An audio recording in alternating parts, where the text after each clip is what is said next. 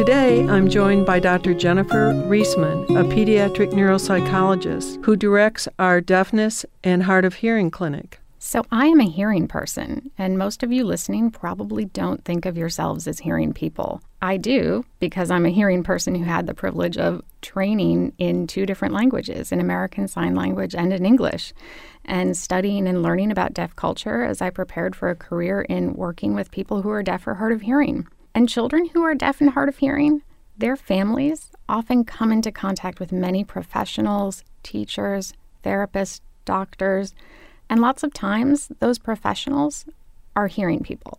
Worldwide, though, there are about 466 million people, or about 5% of the population, who are deaf or hard of hearing. And recently, one of my trainees broke a huge glass ceiling. She became the first deaf psychology intern at the Kennedy Krieger Institute. Dr. Danielle Previ, a fellow alumni of Gallaudet University.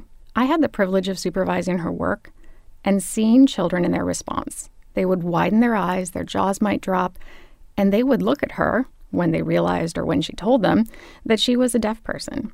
Questions like, "And do you work here?" Or, "Did anybody ever bother you and bully you for wearing hearing aids growing up?" And things like that, things that they would never ask me. Parents also expressed appreciation for her work, her expertise, her presence as a deaf person. And many times that was the first deaf professional that they had a meaningful interaction with. You could see the wheels turning and parents reimagining a future for their child, one with higher expectations and a future rich with possibilities in language. I'm inspired by Dr. Previ, someone who is already transforming the world for children and families who come into our clinic. Witnessing this new generation of deaf professionals and seeing firsthand how they open up the world for deaf and hard of hearing children, this brings me great joy. Inspiring Moments is produced for WYPR by Kennedy Krieger Institute. I'm Dr. Lana Warren.